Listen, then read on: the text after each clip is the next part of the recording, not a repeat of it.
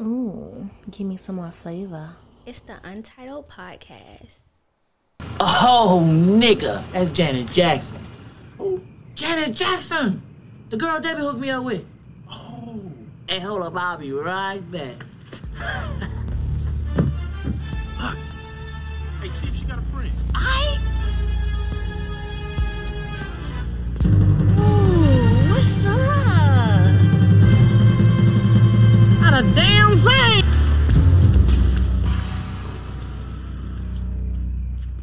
So we gonna kick it or what? We could kick it, but I forgot I had to go pick up my mom from work, and you know how that is. That's all right. I'll take you to get it. Nah, she don't like a lot of people with me when I go get her. Look, why don't you go up the street and get something to eat? I know you hungry. Cause see, I ate twice before I came. God damn! You gonna call me? I'ma call you. But if you come by, I won't call you. Okay? Don't ever come by here. Okay? And then I try to go on a diet and stretch more, lose all that weight. Let the band play. Back in my element, I'm trapping, I'm selling shit. I ain't making friends, fuck you, I ain't much for fellowship. Caught my phone from the feds and I ain't touched it ever since. Probably too real for the fine, probably why I'm still in the game. That shit you sipping ain't real, probably should chill from the drain. Problem is you niggas ain't real, so you probably won't feel what I'm saying. I love the drought, I'ma just thug it out. I'ma give cuz the route, I'ma just chill these niggas get desperate. Act like my plug run out, down on my last, I'm texting. Shit, I got dressed, I sent him my address. I live what I'm rapping, me and Trip back at it. About to give him a classic, I'ma give him my cash, nigga, this not dead. I can run it up fast, with a laptop or some Ziploc bags. Thought about quitting, but bitch, I'm bad. I'm making shit up as I go along. You got the bill. Came up from trapping on my ex-bitch spot, just me and Bing. I'm still low and I ain't doing a damn thing just to be seen. Monkey see, monkey do, not me, nothing to prove. Take your monkey ass to the zoo, my money blue. I go count 100 if I need something to do. Stay down and run it up, nah, that ain't nothing new. I seen them come and go and fuck it up a summer or two. I always knew I was the one. One moon, run and shoot. Dreams and nightmares coming true as I'm thumbing through. See my cousins hustling, that just made me wanna do it. Now people I looked up to tell me they be on my music. Looking in the mirror thinking maybe I'm the truest.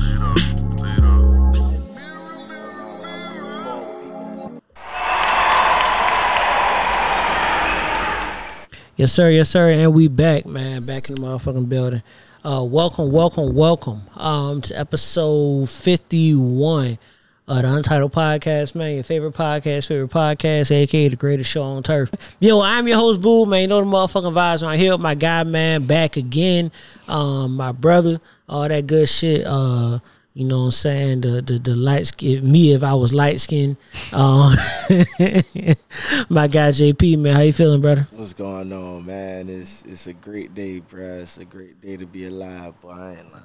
Yes, sir, man. Every day is the best day. So what's been going on with you, man? It's been a little minute since we had you on, man. Talk to me. Man, just getting things together, man, with the platform and life itself.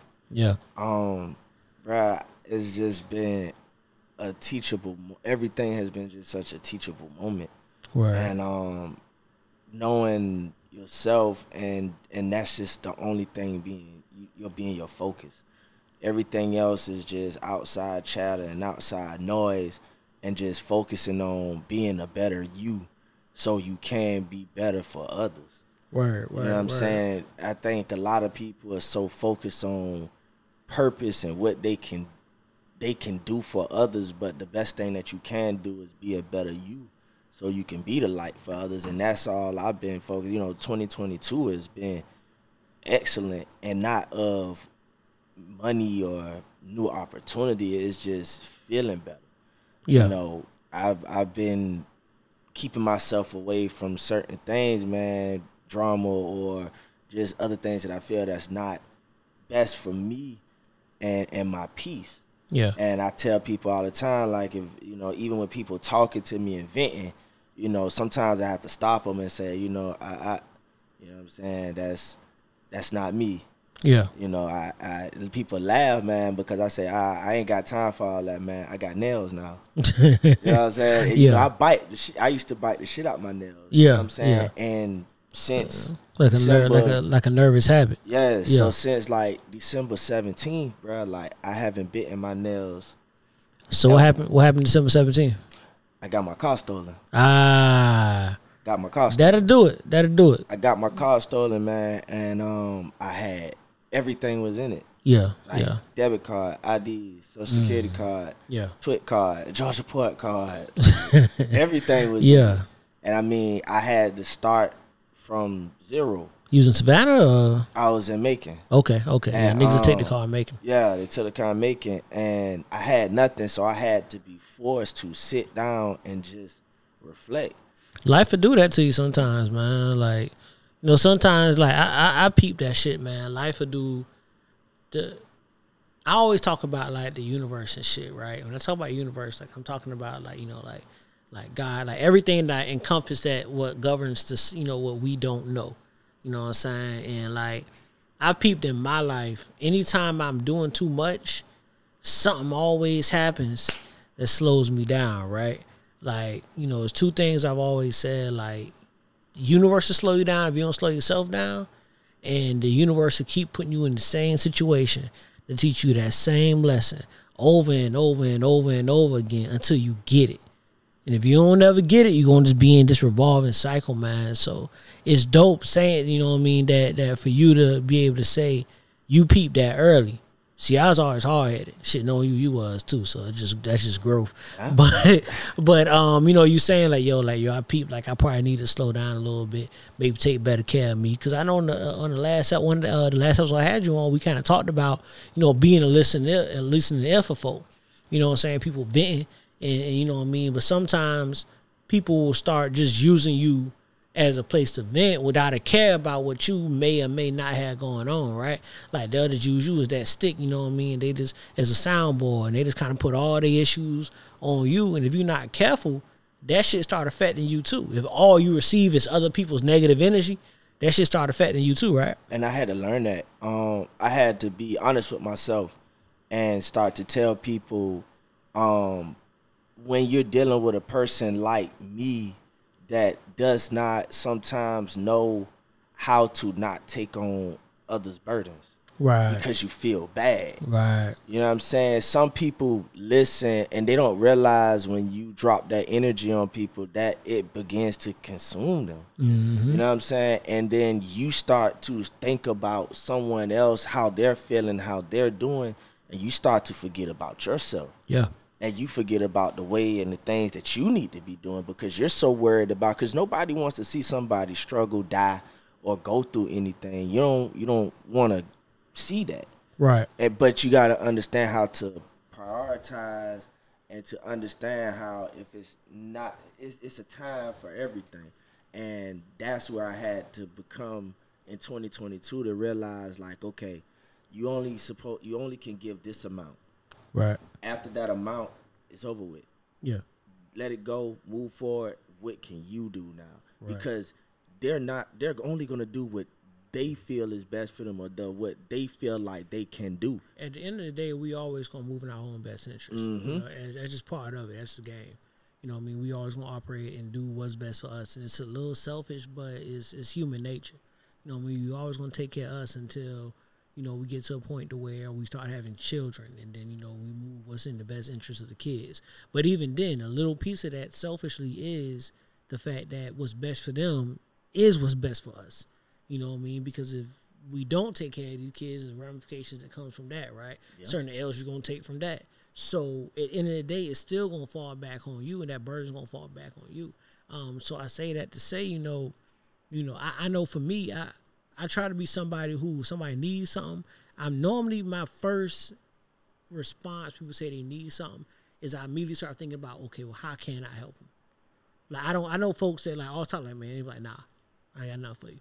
But for me, I'm gonna start working through my mind and say, okay, I gotta do X, Y, and Z. Can I help them with that? Can I fit them in? Can I do something with that? And I start, thinking, thinking of ways to do it. But what I had to start doing was saying, you know what, man, nah. Let me ask you a question. Yeah. Why do we always feel the need to always explain why we can't do something, but we never have to explain when we tell a person yes, why we're saying yes? It's human nature because we naturally don't want to disappoint people. So if someone comes to you and asks for help and you tell them you can't do it, you're disappointing them. And just us as people, for a lot of us at least, you know what I mean? Like, we just don't want to disappoint folks. So we'll say, nah, but let me tell you why I can't do it. Like, I don't want you to think I'm telling you no because I just don't want to do it. If I could, I would. But listen, we got this habit of doing it. Now, one thing I've started growing into is I started looking at it like, if I'm telling you no, I'm not displaying myself anymore. And the reason being is because I look at it like, if I'm telling you no, and immediately your thought process is, oh, see, this nigga, he's ain't trying to look out. If that's what you think of me as a person, right? If you don't give me that benefit of the doubt of, all right, bro said nah, because he probably just can't do it, right? But if you view me as a type of person who just saying no because I'm being shy for whatever, shit, I don't need to be around you anyway. If that's how you see me, I don't want to be like, why would I want to help you if that's your viewpoint of me? Exactly. I that's what I ask people. I'm like, why, if the viewpoints of disappointment, you're not giving people the real benefit of the doubt of knowing them. If you can think so many bad things about them when they disappoint you, then why are they your friend to begin with? So that means you never really, that means for what they can do for you and what they have been doing for you, it's the only luxury of why you feeling like they around you. Goes back to that, who's that? Was that Janet that had the song, What You Done For Me Lately? And they don't care. A lot of folks are like that, you know what I mean? Like, and I know the older I get, you know what I'm saying? Like, I'm knocking on the door at 32, you already there. You know what I'm saying? Like, the older I get, the more I start realizing, like, because I do a lot for a lot of folk. And I've always said, I don't care. I don't want the credit. I don't care. I've never cared about the credit. I've never cared. I don't do favors. You know what I'm saying? Like, if I'm I'm gonna give you the assist. I don't want the credit. Like, handle your business. You know what I'm saying? I don't need that. But I do recognize that, you know what I mean, I look out for a lot of folks. So in doing that, if me looking out for you 10 times, that means time 11, I tell you, nah, I can't do that, and it's an issue, you ain't gotta worry about asking me for shit ever again. Because I recognize, I know and you know what I've done. You know what I'm saying? It's important to take that step back and really, like, put, again, like you said earlier, like, put yourself first in these situations. Like, if I can help you, I'd help you. I can't. I'm sorry. I can't. I just can't do it. I ain't got the time. I ain't got the whatever it is, the resources, the energy, whatever it is you're asking for. If I can't do it, I can't do it. And for me, I'm also not somebody who's going to half-ass it. You know what I'm saying? If I say I can help you 100% of the way. But it's hard for us to really get to that point. It took age, it took experience, and it took time to get to that point. And I'm still not 100% there yet, to where I can just tell somebody, nah, with that, depending on who it is, it's, you know what I mean, like, and where you rank in my life, you know what I'm saying? Like, I can still tell you no, and I'd be like, well, listen, this is, like, man, I can't do it today. You know what I'm saying? Like, let me try to figure out, you know what I'm saying, something, and I'm going to get back to you. Now, some motherfuckers, I'm like, nah, cuz I can't do that. I'm sorry. I ain't got nothing for you. And I think when I asked you that, I guess when you answered the question is, what I heard was, we kind of base explanation on the relationship of who the person is. Yeah, cool. You know what I'm saying? Because whether you admit it or not, people have tiers in our lives, right? Yeah. Like, you know what I mean? There are people are ranked in our lives, whether you admit it or not. When your phone rings, you know what I'm saying, somebody going to answer every single time, and somebody going to say going to call you back. You put them on a tier. Yeah. And that's true. And, you got, when you asked me earlier, about everything that's been going on, even, when it comes to the podcast too, the FWM Podcast, when I look at it, the only thing that has just made me proud and what I stand on, that no matter what my numbers are and what the growth is I can hang my hat on, it's been consistent. It's just been consistent. Every week, consistent. Every week, something has been dropped. Yeah. Every week, there's something that has substance that you enjoy. You cannot say that, oh, damn, that ain't really, bro must have just threw something together. Oh, damn, nobody has to look and say what happened. Right. You know what I'm saying? Even, I don't think nobody even realized that I took a week off one time. You know what I'm saying? Like, I took a week off. That's when I was saying about the car. You know what I'm saying? I just so happened snuck away for 1 week and didn't put anything out.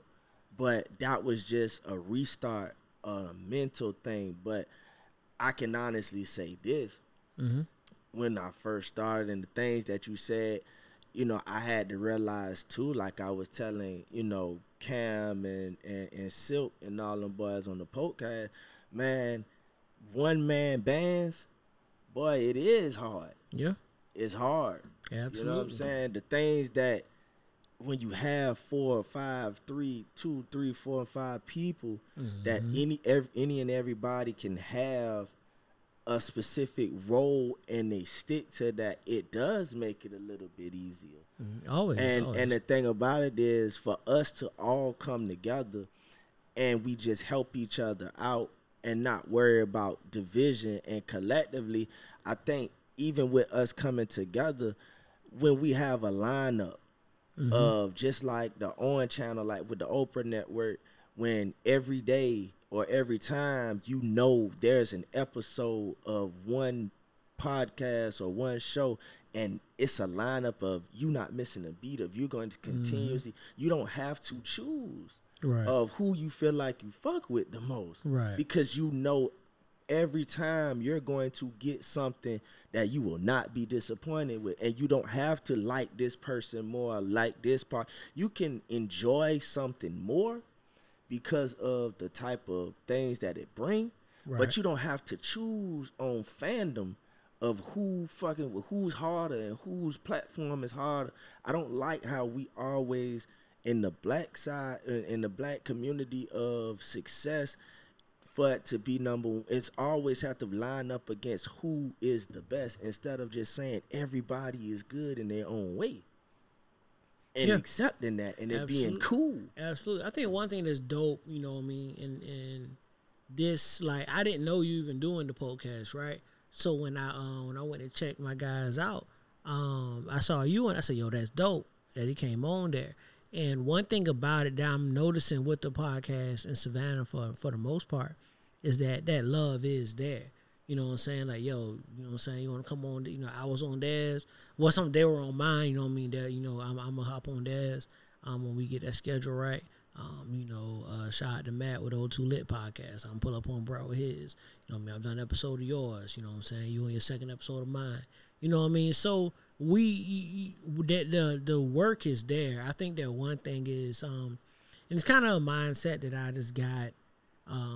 I really attribute it to my pops. And when you spoke to, being a one-man band and coming together and all that, I think what's important in that is realizing that everybody, and I told you this before, like, everybody's not going to fuck with your vision. So what's more important than just coming together is finding like-minded people that also rock with your vision. You know what I mean? I know when I first started recording, the numbers wasn't always there every episode. You know what I mean? I look at it, and I remember I used to watch some downloads like a hawk. Every day, 2-3 times a day, I'm checking how many people done, how many downloads. Okay, how many streams. Okay, cool. And I'm just trying to analyze everything. Okay, well, this episode was 3 hours long, and this episode was 1.5 hours, and and I'm trying to do it. And then after a while, I did two things. One, I stopped looking, and the second thing I did was just focus on what you said, which is being consistent. Like, I'm gonna put this consistent product out every single week. Like, there's a clip that that I play every single episode, you know what I mean? And I say, yo, if you rock with us, rock with us. If you don't worry about it. I know somebody that like it. Somebody's fucking with it, right? So what became more important than numbers and streams to me was just, okay, I'm gonna put out quality every single week. I'm not gonna miss a week. If I gotta miss next week, I'm gonna double up this week. Like, I'm putting something out every single week. I went to actually my brother sent it to me, man. Shout out to Q. He sent me this thing, man. It's a guy, David Shans. He's based out of Atlanta. He has a podcast, and he's, widely looked at as, for lack of a better term, the king of podcasts, right? At least this version of what we do, a podcast. And he has a launch your podcast challenge. Well, I went in and tapped into it. It was like a 5-day thing, and every day he's talking about different things. And one thing that stuck out to me was he said, don't take no breaks. He said, if you drop on Tuesday at 6 o'clock, then every Tuesday you had something out at 6 o'clock. And it was funny because at the time we were planning a break. Like, we're going to take a couple weeks off. Into season 1, whatever. And he said, people do podcasts and they split their shit off into seasons. And he said, when you watch TV, they do seasons because of production and all this other shit. But at your job, you got seasons. You get season 1, then you take a break for 3 weeks and come back for season 2. And then that season 2, you take a break for a month. And your ass is at work.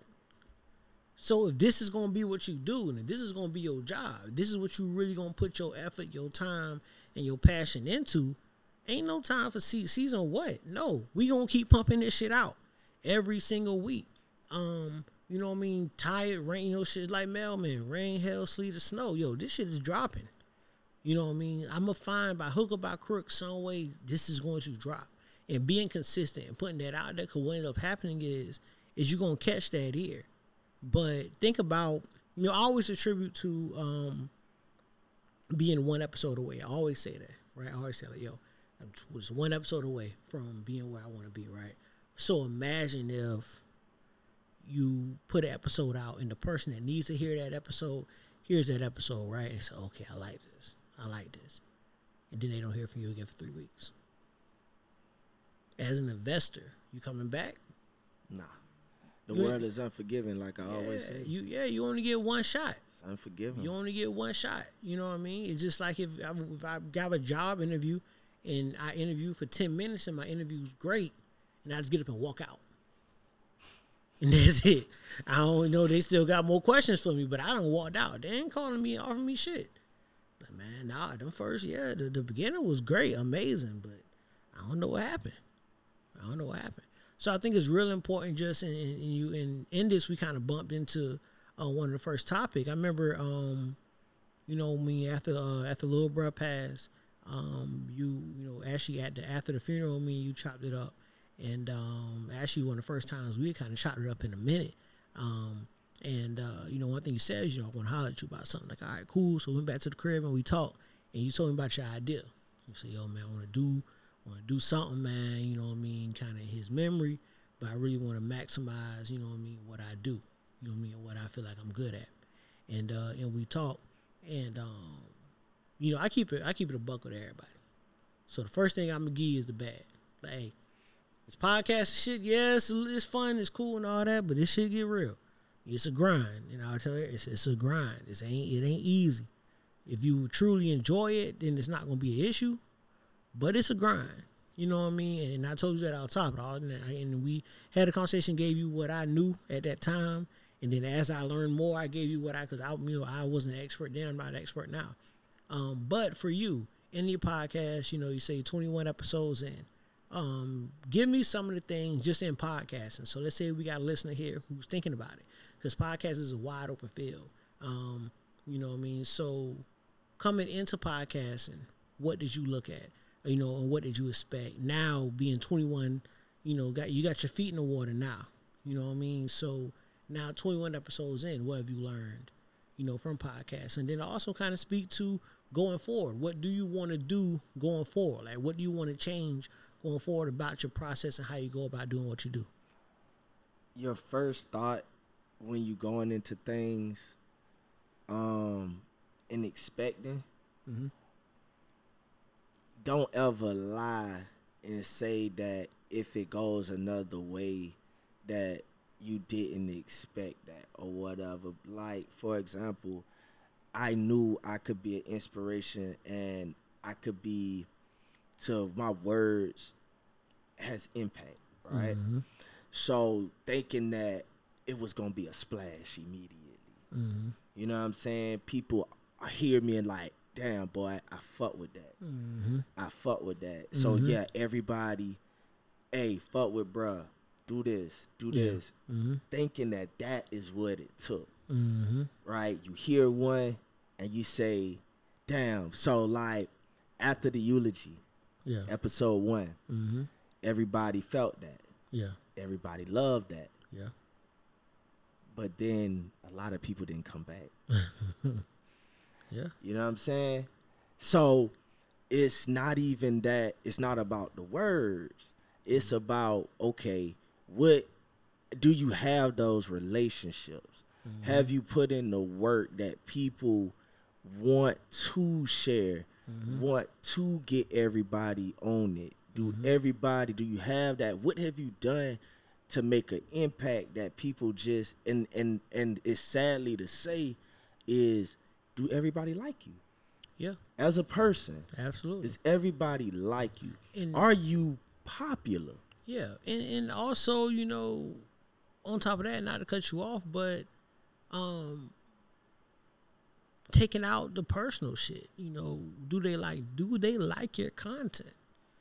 You know what I mean? Because they don't have to like. There's a lot of people who don't like a Joe Budden as a person that really like his podcast. Mm-hmm. He has one of the top podcasts in the world. A lot of folks who ask him about Joe Budden ain't gonna roll their eyes. But so somebody listening for it to be that high, right? And then, you know, the other point you made was a very fair point. It's something I say all the time. Do you put in enough work to feel as entitled as you do? I say this shit all the time. You know what I mean? And again, it's one of the things I got from my dad. You feel like you deserve shit. Do you put in the what makes you think you deserve? And this goes across the board for everything. Like, you feel like you deserve it, right? So, like you said, because I walked in with the same expectations. Like, yo, shit, folks know me. You know what I'm saying? I'm doing X, Y, and Z. Ain't nobody in my circle I know that's doing this. You know, when I started, yo, this shit gonna crank off top. And it did not. So, you know what I mean? To cut you off, and want you, but I you know, I want to get to that point because that was a very My good initial thing was, I don't have no beef. I have done nobody wrong. I am not saying popular, but I am cool to where anybody can come to me. You can talk about anything. So that was my thing of thinking, hey, everybody give me a chance because I'm cool as a fuck. But at the first episode, it's like, and it's not that nobody didn't like it. It's that it was a very sentimental topic. And a lot of things people didn't get before that. And that was that tribute. And that was hyped to where that was what it was for. So people didn't feel the need or feel inclined to immediately come back because that hit. And that was just for that moment.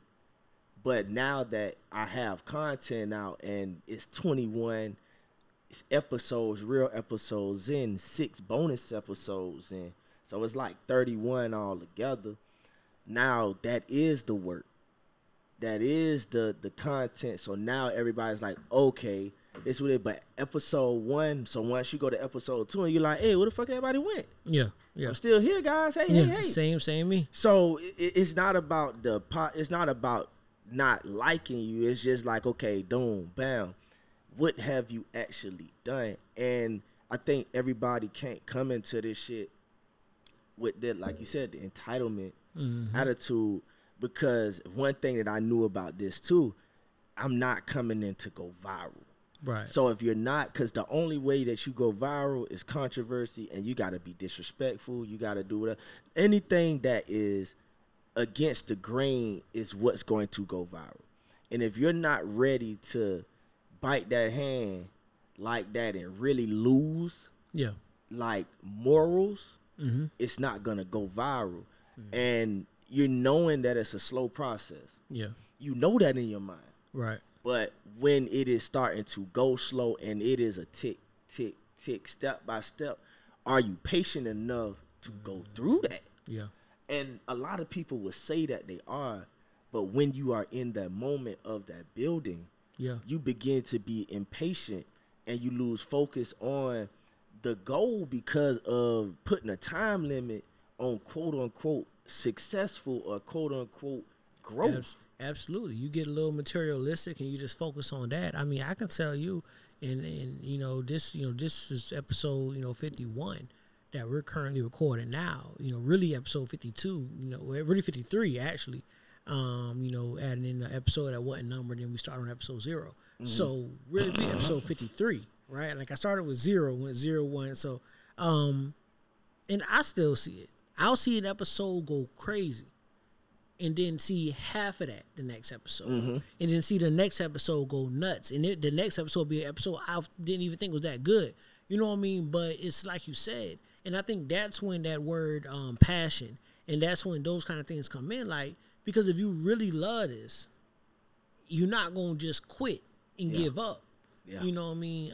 I played a clip a few early in the pod, early episode. And it was, once again, it was Joe Budden, right? And he was doing an interview with Mano. And Mano was like, man, why do we start so much stuff and then we quit? Mm-hmm. And Joe Budden was like, good. And he was like, no, that's not. He said, nah, good, because I'm not going to quit. But this is what I do. This is what I love to do. He said, so you're going to miss, he said, he talked about you're going to miss birthdays, you're going to miss parties, you're going to miss friends, you're going to miss family, you're going to miss your girl, you're going to miss your kids, it's going so many things you're going to miss in pursuit of this. And if you're not willing to do that, that doesn't talk about you as a person. It's just maybe this isn't for you. Maybe you got to find something that's a little more in line that allows you to do those things. And there's nothing wrong with that. But there's a realization that comes with it, right? Like, you know what? I thought I really wanted to do this, but I'm seeing that my goal for this is this. And for me to get there, this is the route I got to take. Do I want to take that route? It's like if I got to go out of town somewhere, right? And I said, cool, let me see how far a drive this is. Oh, 8 hours? No, let me fucking fly. Because I know I'm not going, I don't want to drive there, so I want to fly. So same thing with this, like the route I want to take, that's not going to work. Let me find a different way to do it, or just a different place to go, because this may not be for me.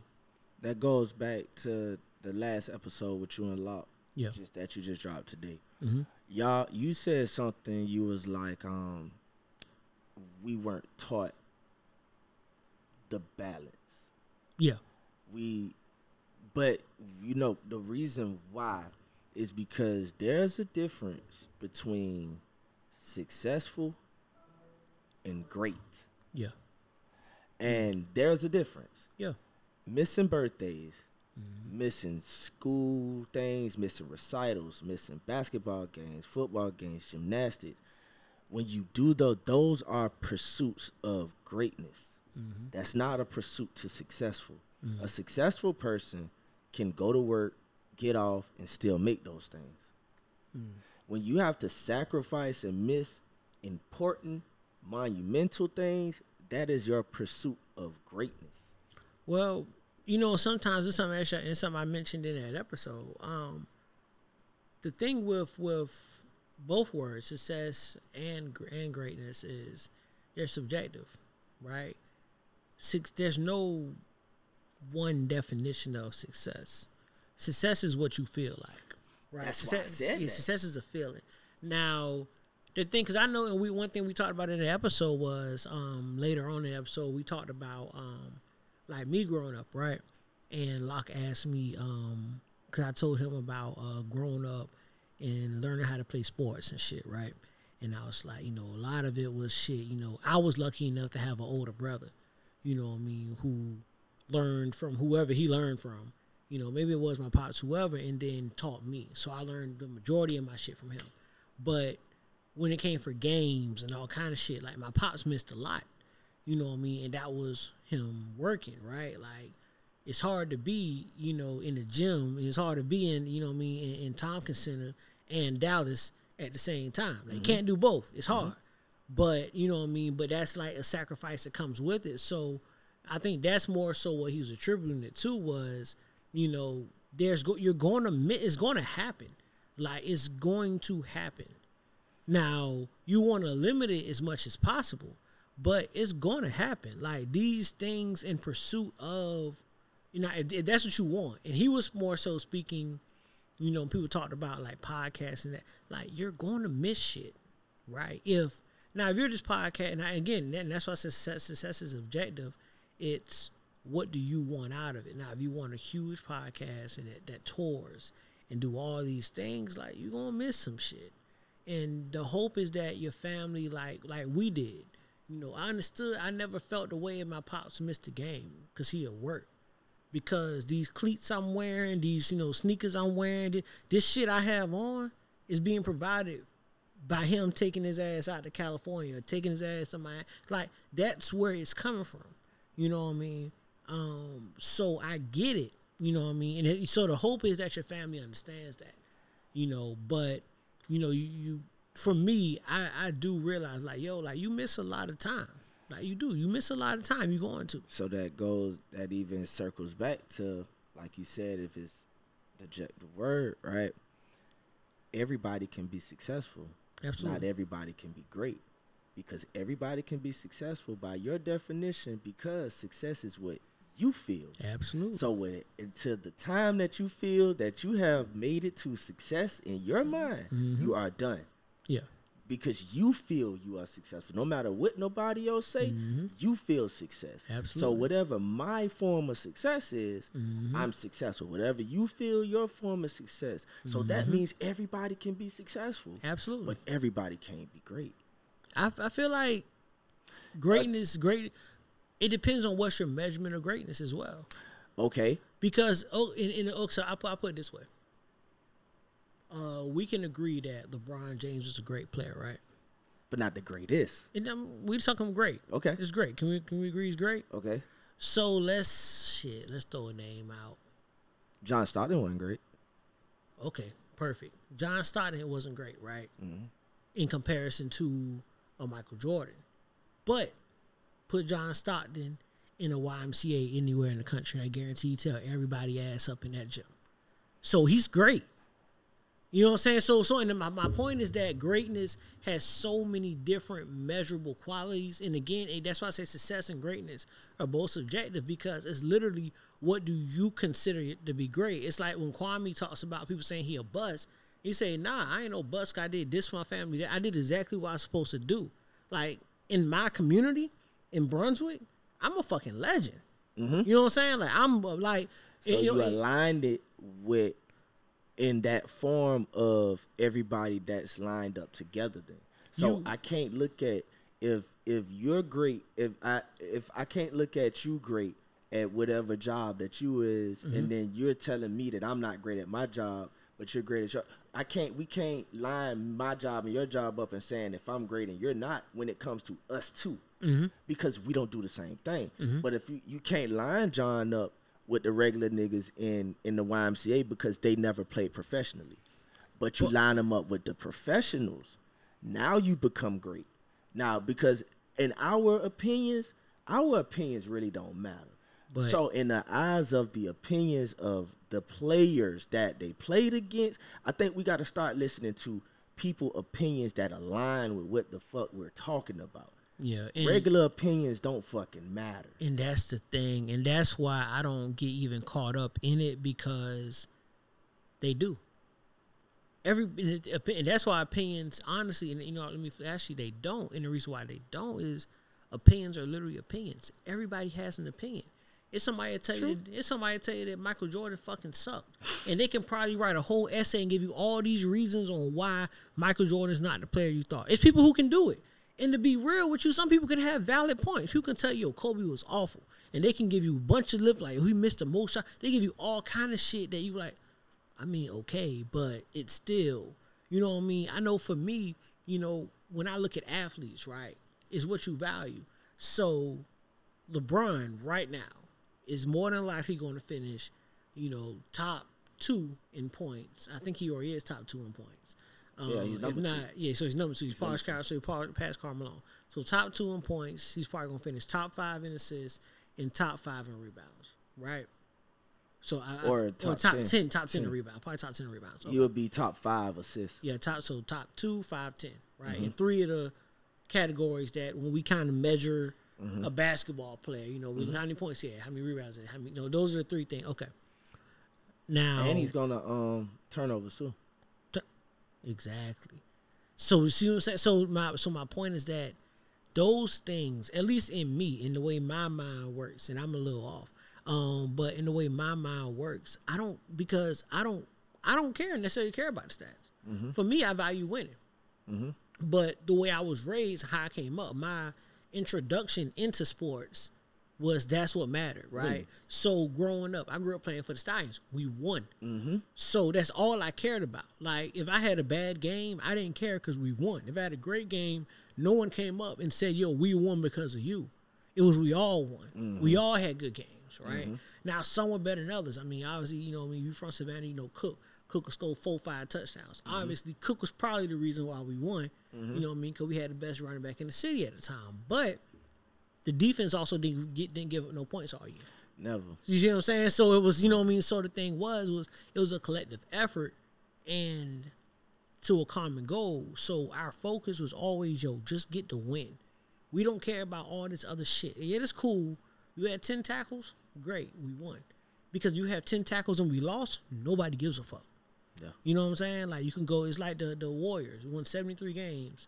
You didn't win finals. Nobody cares that you won. No one talks about it winning 73 games no more. Doesn't matter. Now, if they won the finals, it's different. Patriots went, 18-0, 19-0. Until they lost that lost Super Bowl. No one talks about it. That team was amazing to run 19 straight off. I think that was the most games. They went 18-1. Yeah. You know what I'm saying? Then you lose Super Bowl. Nobody cares. So that's why I say, and I know what you're saying, but I also feel like everything's objective, and we all have these different and varying opinions on what greatness is. So it's more so what's greatness to you. So if you're pursuing greatness in whatever realm, I think you should eliminate that shit. Eliminate the outside noise, because it's going to vary from night to night, from episode to episode. It's going to vary. It's going to switch up. You know what I mean? Like, I could have an amazing episode today and a piss poor episode to me tomorrow. But then folks hear it and say, yo, this shit's amazing. You know what I'm saying? So because it's such a sliding scale anyway, yo, get that shit out your head. Like, greatness, success, get that out your head. Be consistent. And one more thing before we move on, though. It's so crazy because we look at that. But, bro, when you say you used to look at the downloads, I think we fell victim to that. But we would look at the downloads, and then we would think, like, okay, was the episode before bad? Because the episode that you just dropped, you can't base that off of downloads. They don't know yet. They haven't downloaded it yet. Absolutely. So you go to back thinking like, well, damn, was the one before terrible? That now they're not unforgiving because they're like, damn, did I say something? Bullshit. So this one, yeah, so absolutely. That is the crazy, funny thing that how the mind works. Because I had to think like, well, shit. I mean, it's nobody download now. It's just either niggas forgot, niggas just busy. Yeah. But you realize, though, as I go and stop looking at it, I realize there's always motherfuckers binge listening. Or, like, later on during the week, you just rail off, like, 45 downloads out of fucking nowhere. Yeah. You know what I'm saying? Yeah. We're looking at instant success on day one. And that's always, like you said, well, it's not always because we don't know, but I agree with you. It's kind of like what the last episode sounded like for your day. You know what I mean? So I think just, to say, kind of, I do still look at numbers. So before we do switch off, I will say that I kind of base it off of the longevity of an episode, right? So, what I use gives me day 1, day 3, day 7, then day 30, right?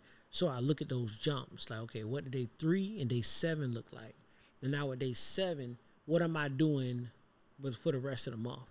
Now, for the rest of the month, it's still going. Okay, cool.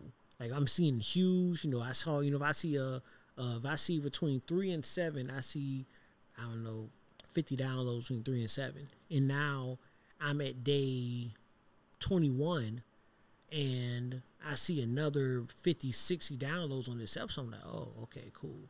That was a good episode.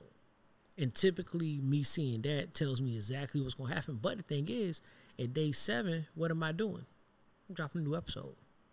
So now it's like, yo, shit. Well, somebody liked your episode before, so now they're going back and listening more on the past ones to see if they're good, if they're just that good. Because that's what we do. When you hear new artists, don't you do that? You go back to the old shit. I mean, the first time I heard So Far Gone by Drake, the first thing I did was say, he got anything else? Yes. Bet, let me go back to Comeback Season 2 and listen to this. See what this sounds like.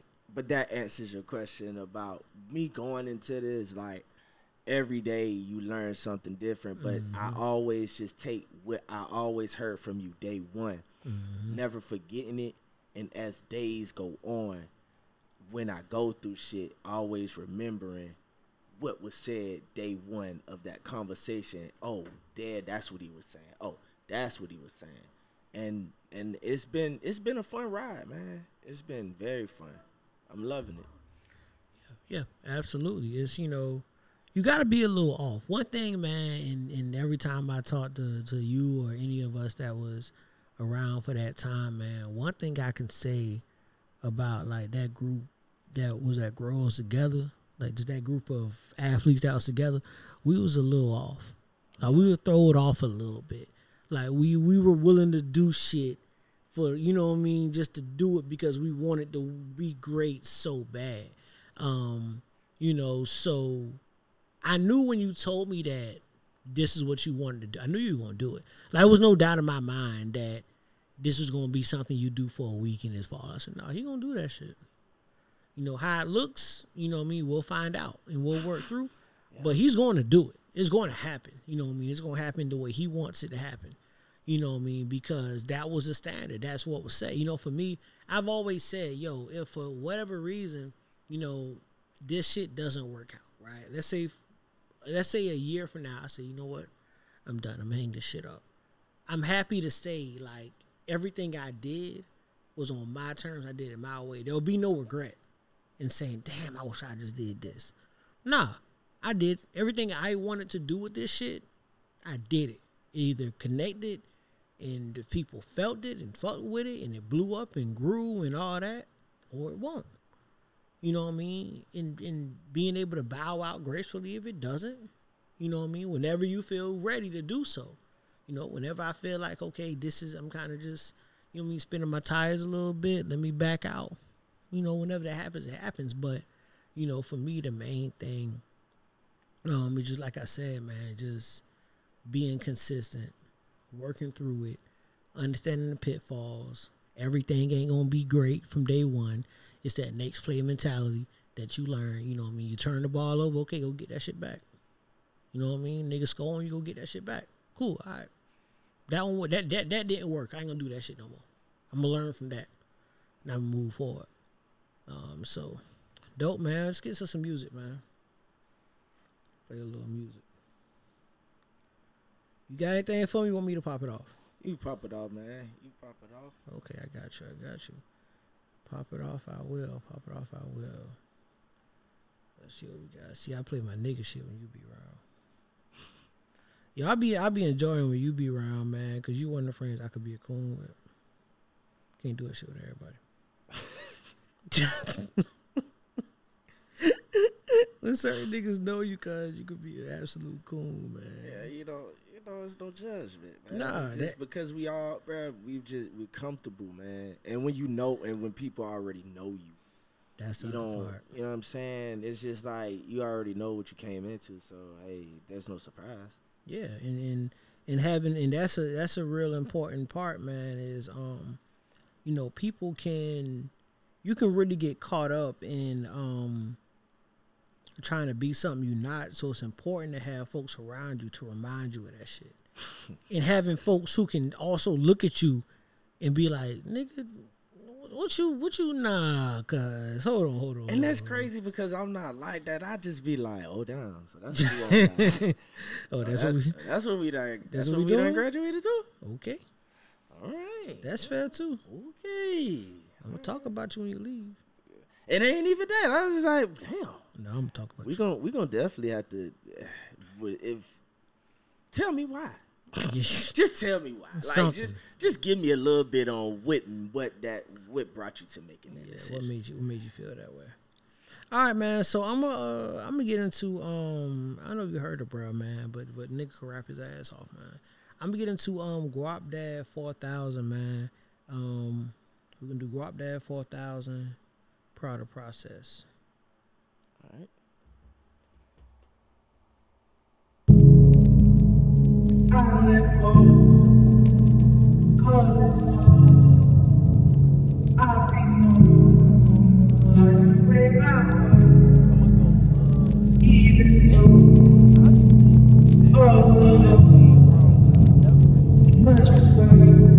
Yeah.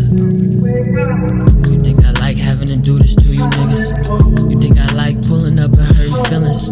You think I like crushing egos on niggas trying to reload because I know they not shooting niggas? Look at what I had to do with us. How you felt band camp, you could've blew with us. Elevators and weight down to move them up. You doing right, but we don't care, we call that doing rust. Take the in out of munch, cause you not eating much. I got my bread in the crunch like I'm eating Dutch. Yeah, the wave started micro, we heating up. I left my left eye open, niggas creeping up. I got chilly, I was rapping in bars in Atlanta. Put up in the Uber, J. Cole, he took the Phantom. Going ghost on the Buster, my go yard is mustard. The Cartier Crow, Rich Creek, I'm eating custard. Flew a bitch from Buffalo, my Cartier's Buffalo. My wing sauce is Buffalo, I'm way too hot. I worked the dough like a dominoes. They spotted him like dominoes and knocked him down like dominoes. His ass got popped. Oh my mama, I've been doing different. Oh my mama, I've been trying my fucking best not to be high tripping. Come from immigrants, I'm living different. We was fooling with them cars, we should have been magicians. Yeah, what don't I get about saving money? I know I made money, so why the fuck is it I can't stack up? My little brother like to toast something like a little boat. When he hit you with that yachty, bet you niggas act up. Like, period. City boys, got a buzz, making noise. The little shit is all progress. Just gotta trust the product process. Or I finally get to talk some shit. Or I finally get to say some words. The way I speak so direct on these songs is like I didn't even make a verse.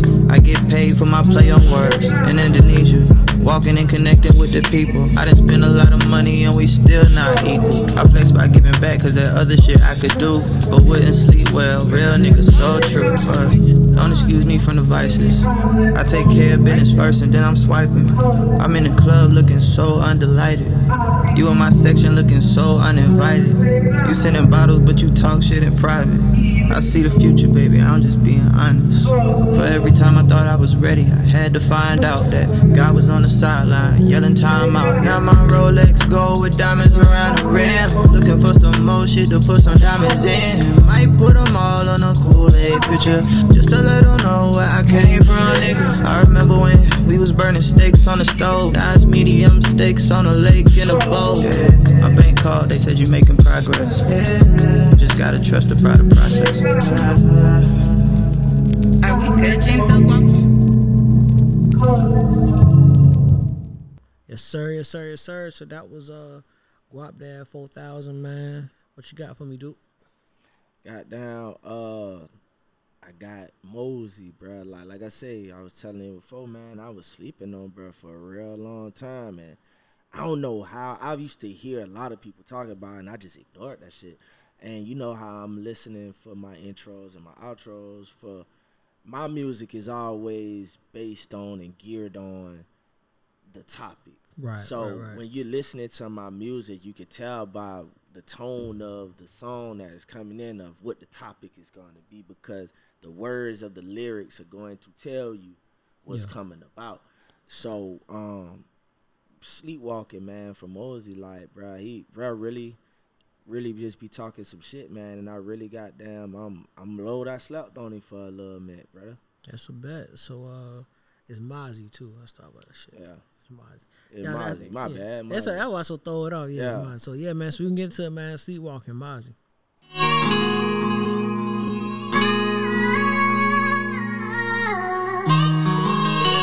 This is J.P. Banks Music. I with a camera traveled down the wrong way. They ain't find no shell cases. Thankful for the cold case. Thankful for the prostitutes, assuming that we soulmates.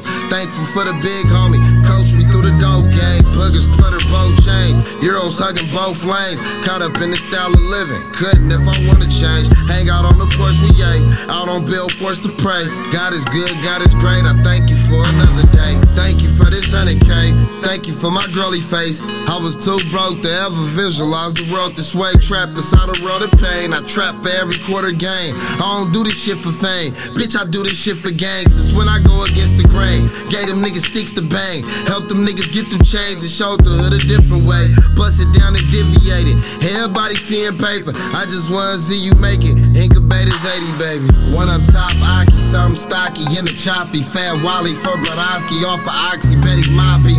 Pour for a wacky, vision cloudy, sleepwalking. Pour for a wacky, vision cloudy, sleepwalking. One up top, Aki, something stocky in the choppy. Fat Wally for Brodowski, off of Oxy, Betty Moppy. Pour for a wacky, vision cloudy, sleepwalking.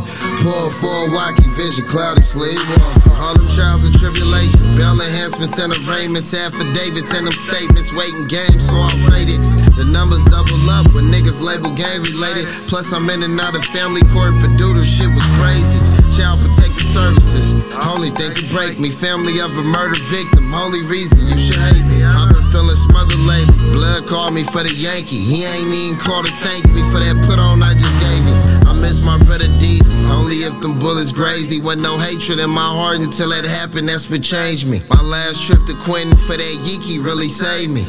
I was moving maniac daily on my baby, nigga. Shoot you if you make me, nigga.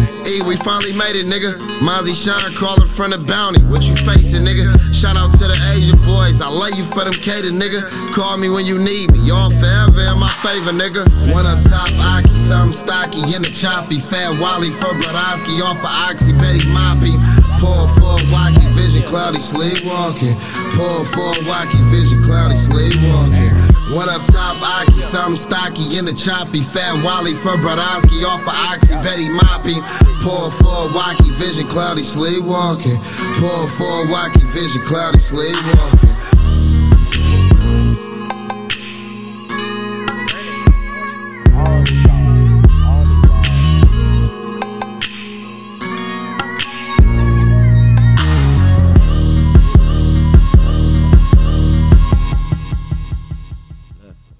So, yes, sir, man. So that was Mozzie, Sleepwalking, man. That's a cool little record, man. I fuck with that one. That was my first time hearing that one. I told you, man, I slept on bro for a good little minute, though. Like, you know, I was like, damn, cuz, what the fuck? You know what's funny, man? I remember back in high school, cuz I be listening to fucking Jay-Z and shit. Niggas be looking at me crazy. Cause that goddamn, I would listen to I listened for the same shit. It was the lyrical shit that was just goddamn, that was sticking. Niggas ain't that one sitting next to me and jam. Cause I see why you do Jay-Z. I still just, I'm not a Jay-Z fan, but I see the bigger picture on why. Because of who he is too, and who he's become. But I get why you listen to him, and still up north rap, it's just different. It's way different. It's just way different. It's way different. It's way different. I grew up with cousins that was bumping like all the southern shit, but they'd always throw like some Jay-Z in there. Then my brother was always listening to Jay-Z. You know what I'm saying? So I had no choice, right? And I remember back listening to like Mace, right? I thought Mace was cool. Like Mace was a fly ass nigga. Like Mace was a cool ass nigga. I like the way the nigga talk. So when I was younger, like I wanted to be like, that's all you see on TV. Growing up, all we saw was up north, you know what I mean, up north niggas. We didn't see too many, you know what I mean, you may see Wayne here and there, you know what I mean, Master P, you know what I'm saying, Hot Boys, all that, you know, No Limit, all that, but we didn't see a lot of it. On the countdowns and all that, we didn't see a lot of it until the South made that shift and really started taking over. And that's when Wayne, really when Wayne went on his run, when we was in high school, he was just on everything. He dropped them dedication mixtapes, he on any remix, he all over the place. That's really what shifted it, because we had Wayne that took off, you know, high school, then toward the end of middle school, then Tip dropped when we was in 8th grade. He dropped Trap Music when we was in 8th grade, and then you start getting Jeezy dropping when we in 9th. Then you just got like this steady stream. But in the South though, we were just too young to understand it. But Bone and Pimp Oh yeah, in for the sure. Texas game, that's going still crazy. considered Yeah. the South. We were just too young to understand. But then Uncle Luke was a different type of music Different type in the of South music. too. But when you look at them Louisiana music, that is what really took off, because you got Hot Boys Wayne, but then you got Kevin Gates, then you got Bootsy. Yeah, Boosie. So that was, and then now the A yeah, is taking off, Yeah, because 'cause in that yeah. was just a move, because dancing, Yep. rhythm music is what really took off. And then also you had the A with with Outkast and that whole Dungeon family, conglomerate from the A. I mean, hell, a lot of folks don't know, but Future grew up with the Dungeon family. So Outkast, Andre 3000, all of them, like Future grew up under them. Like he was in the house with them in the 90s. He was with them.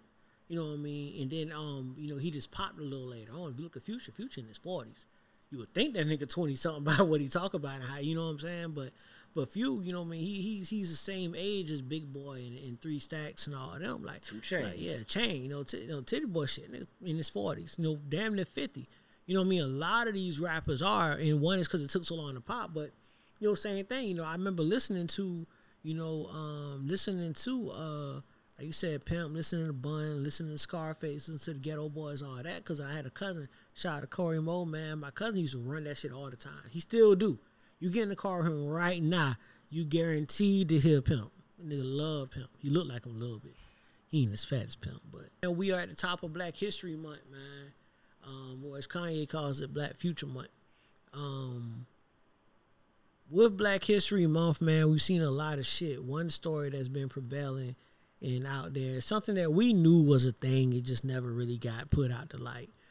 Brian Flores lost his job as the head coach of Miami Dolphins, and has been out in the league ever since. He received a text from Bill Belichick, who's head coach of the New England Patriots, congratulating Brian Daboll on getting the New York Giants job.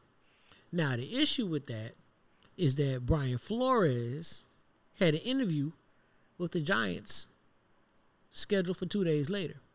So, how are you congratulating someone on getting a job if I'm still interviewing for it? You're not congratulating them if you don't know they got the job. Some that's had to be flowing through the grapevine, but you're still interviewing my black ass for it. So it's a dummy interview. So, with the NFL, the Rooney Rule which basically says that these teams have to interview a certain amount of minority candidates, but they're also hiring coaches and just going through these interviews just for the fuck of it.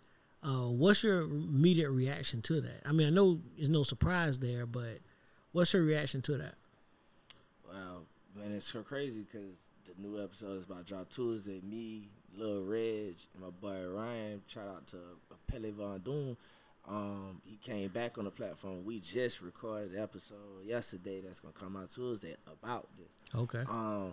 I've been looking at Jason Whitlock. Yeah. And he's been going haywire with on Flores. But how I'm looking at the situation is, I fucking hate Jason Whitlock, by the way. and I know I see why. But I tell, just like I was telling her, bro, and I tell people all the time, the message. I think a lot of people don't like, Whitlock because of the messenger. He has put a lot of bad taste in people's mouth in the past. And once somebody fuck you up, once somebody piss you off with something, you can't really get past that. So the way that you look at a person after that, you side-eye them, even if it makes sense, you still side-eye them because of what they did before. Right. But with the Bill Belichick shit, Flores is saying shit like Bill Belichick's influence is the problem. Because Duval getting that job and him knowing that, and the mistake that you were just stating being made, right? That decision was made based on Bill Belichick's influence, right? But we're not realizing Flores got the Miami job because of Bill Belichick's influence. Right. So when the racism thing, sometimes we're crying wolf so bad that I always tell people, sometimes when we throw cards out so much because we know they're winning cards, you don't pay attention to where you didn't have to pull that card out to win that book. But we keep throwing them out so much because you're scared, because it's called play to win. Spades is play to win. But you don't have to throw that card. You headbutted the situation because Flores didn't even wait till the next offseason to see. After that, knowing that evidence, he didn't even give it a shot to see the next hiring cycle if he was going to get the job. Bro pulled the racist trigger quick. He panicked. Right. He panicked. And now, you're not only that, you just really fucked up a lot of shit for you and others pulling that card like that. Because you're not going to be trusted in a circle of white people of talk anymore. Because and even with the black community now, black people who got sense, they like, boy, you can't really say nothing around this nigga, boy, because if his back against the wall, he gonna play the card. Because let's keep remembering too now. Whitlock said something that caught my eye and ear too, that made a lot of sense. Flores is complaining about how the owners keep thinking white head coaches are the best candidates. But Flores, when it comes to marrying, he didn't pick the right head coach either because he went white too. And see, these are the things that make me absolutely hate Jason Whitlock. Hold on. I get what you're saying. Let me finish this. Hold on. I know where you're about to go. Yeah. And if not, you can correct me where you're about to go. Yeah. But okay. That's just look at the other thing. So you can't complain if that is okay for you to pick. If you feel like that white woman is the best for you. Black women interviewing for your coaching job and you're going that route too though. And you're even with the attorneys, he brought the white attorneys. There's a lot of black attorneys that if you're standing for the black cause, see, we stand for a black cause, but we still think the white man can save us as we do this fight. Because when Muhammad Ali stood for his, who did he have sitting with him? Jim Brown. Kareem Abdul-Jabbar. He had black leaders that stand is for the black. If Flores wanted a stand, okay, now you go get LeBron. You get black influential Jay-Z. You get, even if it's a ploy, you have black people, black faces that stands behind you. You don't go up there and stand with white attorneys and white spokesmen for a black cause. They don't take it serious if you're representing it by right now. It looks like it's all a sham. For me, when I look at, and again, like, and when you're saying, because you said Jason Whitlock, and I wanted to let you rock that out because I don't watch him at all, because for me he's been cooling for years. But I wanted to hear what he had to say because maybe he had a different opinion. In the NFL, a league that's 70% black, there's one current black head coach. That's just a fact. Who Brian Flores' attorney wife doesn't cover that fact.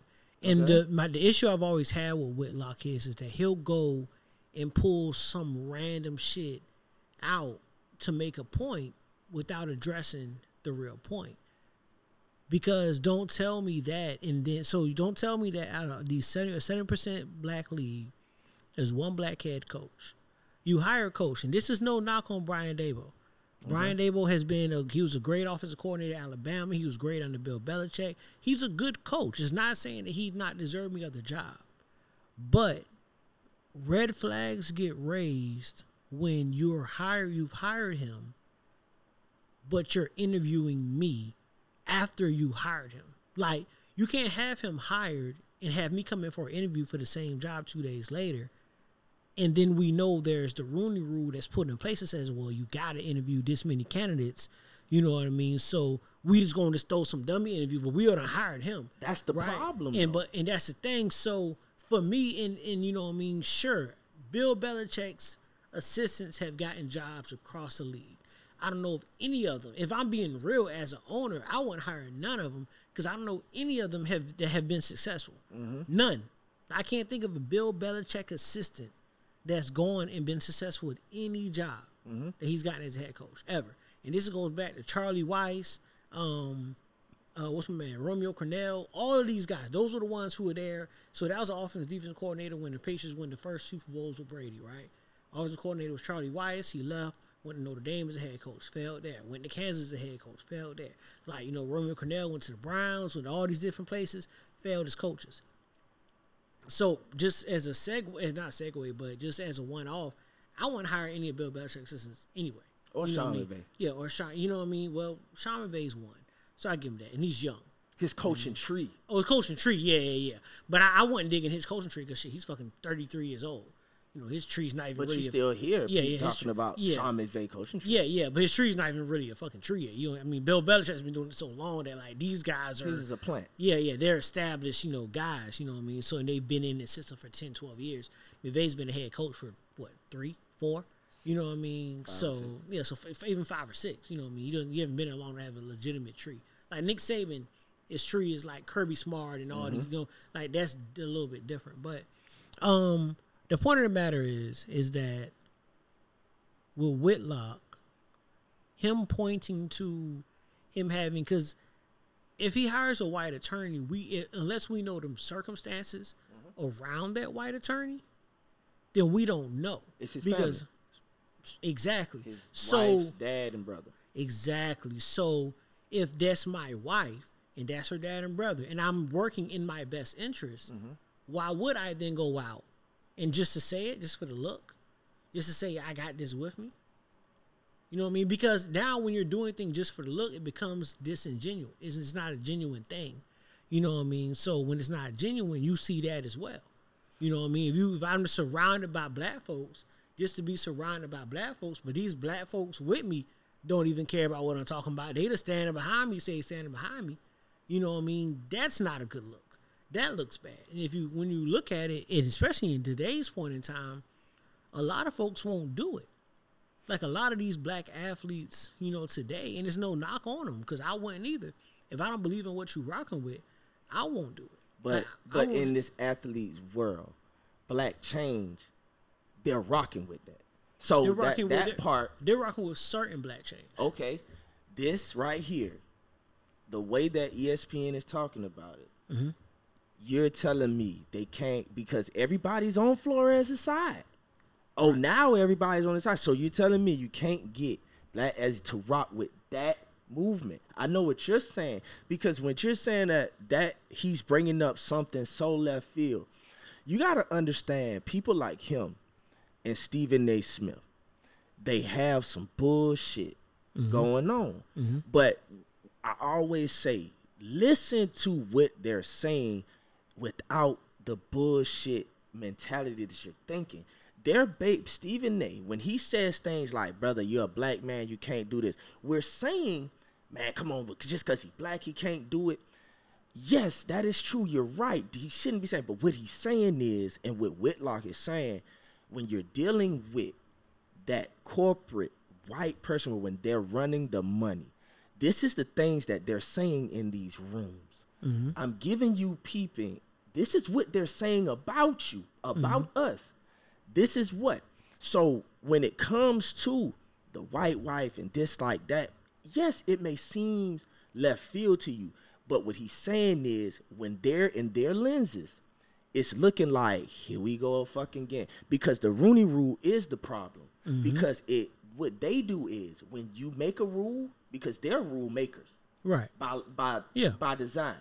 So when there's a rule slapped down to work against them, what are they going to do? They're going to find a loophole to work around it. So the Rooney Rule is forcing you to interview them. You know you don't want to hire them anyway, so you have to set up dummy interviews.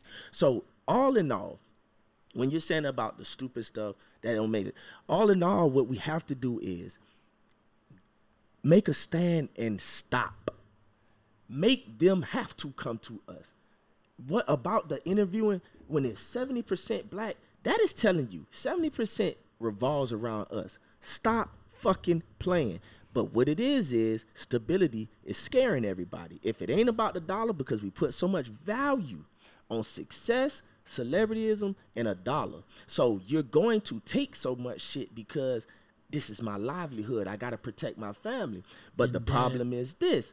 We're all making that choice. And if we don't move away from standing for something, they're not going. You're not going to change these white owners. And that's where I wanted to go. And that's what I want to hear from them. I don't want to hear a black man and Jason Whitlock talk about my white wife. No. If you're going to say anything for me, you know what I mean, say what you said. Say, you know what, we don't need to be here then. If you don't want us here, we're not going to be here.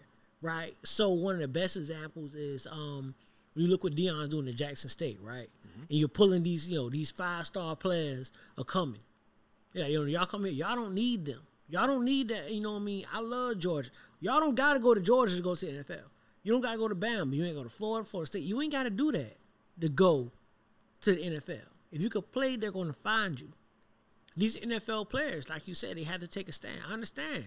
It's tough, but somebody has to take the hit. Now, like you said, and the good thing is, someone has to take the hit. Someone has to say, you know what? Until this happens, I'm not doing X.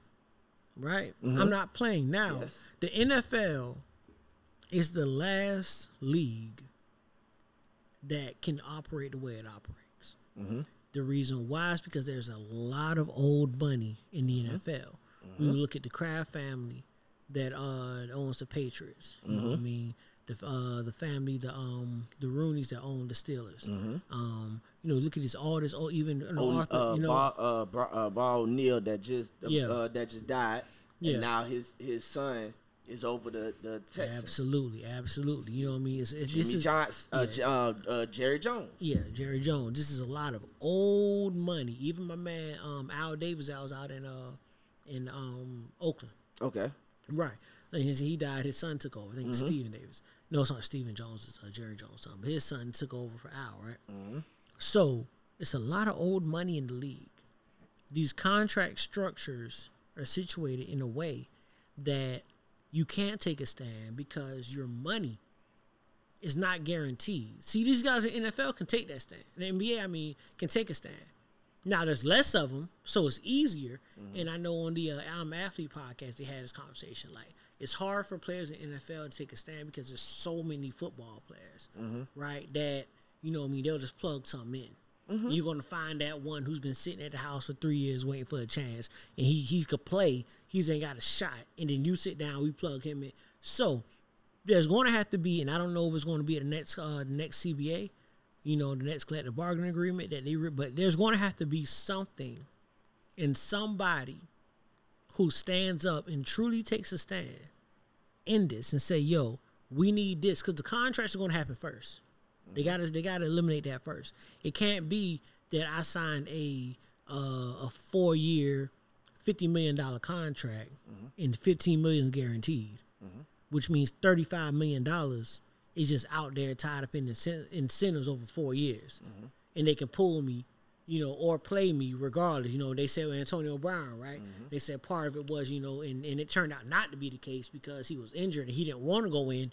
But the first story was they thought they thought he got pulled. He wasn't getting the ball. It was because he had $1 million basically tied up in what he did that game. If he finished with these certain incentives, that's a big chunk. If your salary for the season is $2 million and $900,000 of that $2 million is tied up in how many catches, yards, and touchdowns I get this year, that's tough. So that has to be removed. In the NBA, you can average 2 points a game, whole season. Well, if that contract say you owe $15 million, $20 million, your ass is getting $20 million no matter what. So that has to change first. You know what I mean? And I think that's where it goes. But with Whitlock, Stephen A. does it a little bit too, man. He does a little bit of Conan too. For me, Whitlock has never been for the players. He's always done that. He's always attacked more, in particular, black players personally. Because don't tell me, because obviously this is clear what they did to Brian Flores wasn't fair, right? It wasn't fair. You know what I mean? Just in the sense of don't bring me for an interview and hire somebody. It's really simple. It's common courtesy. Don't bring me in. If you don't hire, don't even bring me in. I get it. The Rooney Rule is why you're bringing me in. And you said the Rooney Rule is a problem. You're 1,000,000% right on that.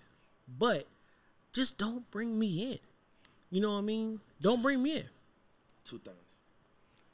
This is the reason why those in all athlete, football and basketball, this is why they won't hire black coaches.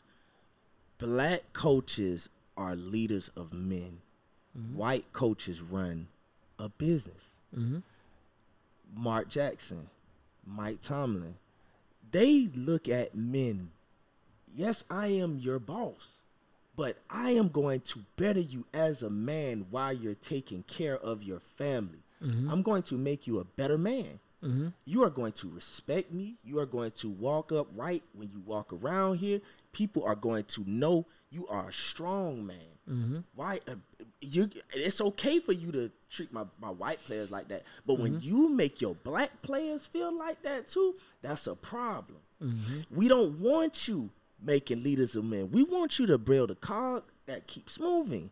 Mm-hmm. We don't want you focusing on because you're caring about the way that their outside life is because their family member died, or because their child is sick, or because something's going on. No, because my business still has to run. You caring about someone's feelings, we don't like that. White coaches not going to care about that. Black coaches will. But what's going to need to happen in the football world, you're going to have to bring Deion in. Deion is going to have to build a tree like a Saban, like a Bill Belichick. When Deion builds a tree, that is where your black coaches and black coordinators get those head coaching job opportunities. Deion is going to have to be the one. And this is the thing. I don't even think it has to be Deion. Somebody and it has to be somebody. Show stopping. It has to be, and it doesn't have to be that. Because to be honest, you know, a guy like Mike Tomlin could be that. No, he's not a show. He's not. You know, he just consistently wins. Now imagine if because hell, to be real with you, the most diversified coaching staff in the league is Tampa Bay. Tampa Bay has nothing but black and women coaches. Well, I'm sorry, not just black, minority and women coaches across the board. Black is not at the top. But your coordinators, black. But hear what I'm saying. So it doesn't necessarily have to be that. It doesn't have to be a black man that comes in as a savior. You know, sometimes we get caught up in the savior complex. One person has to come in and do it. No, it has to be a unified effort. One person isn't going to change this because, again, Deion can come in and build a tree, but if the same folks are the ones hiring out of the tree, it doesn't matter. They're not going nowhere. Because if Deion can build a tree of the greatest black coaches in the history of football, but if the right owners don't want to hire them, it doesn't matter. Now, hold on a second. Now, the other part to it too is, you know, when you're talking college, you're developing these guys into men, right? College coaches, and that's strictly because of how much time these guys spend under your tutelage, right? So you come on campus, you know what I mean, the coaching staff and the staffers on your staff or whatever, they're the ones from what dorm you're in. You're constantly up under them. They're constantly around your position coach. When these kids get recruited, the position coach is typically the one that gets them. That's why when position coaches take jobs, kids start moving and leaving because they came in because the DB coach promised me X, Y, and Z. My mama like him. Maybe I don't even know the head coach. Head coach may have came to my house once, but the position coach texts me happy birthday. He checked on my mama. He pulled it to my little brother rec league game. Like, this is the one I rock with, right? So in college, in the NFL, the time spent around an NFL head coach anyway wouldn't even be enough to develop them into men. It wouldn't. They're not. It's literally like going to work. They go in, they go to practice, they go to whatever staff meetings, and they at the crib. So that wouldn't even be a thing for them to consider. the main thing is, one point that you made when you said that it's run as a business. I think a lot of times, and it happens a lot, and just in any working field, when people come in for an interview, you tend to gravitate toward people that look like you. It is what it is. It's part of it. In hiring, it happens, right? You see a lot of it. That's why you see a lot of workplaces that aren't diversified, and you see all this diversity shit because people are hiring people who look like them. They gravitate people who look like them. Oh, you went to this school? Oh, I went there too. How so? Oh, you went there? And you connect on that level because you have something in common. You know what I mean?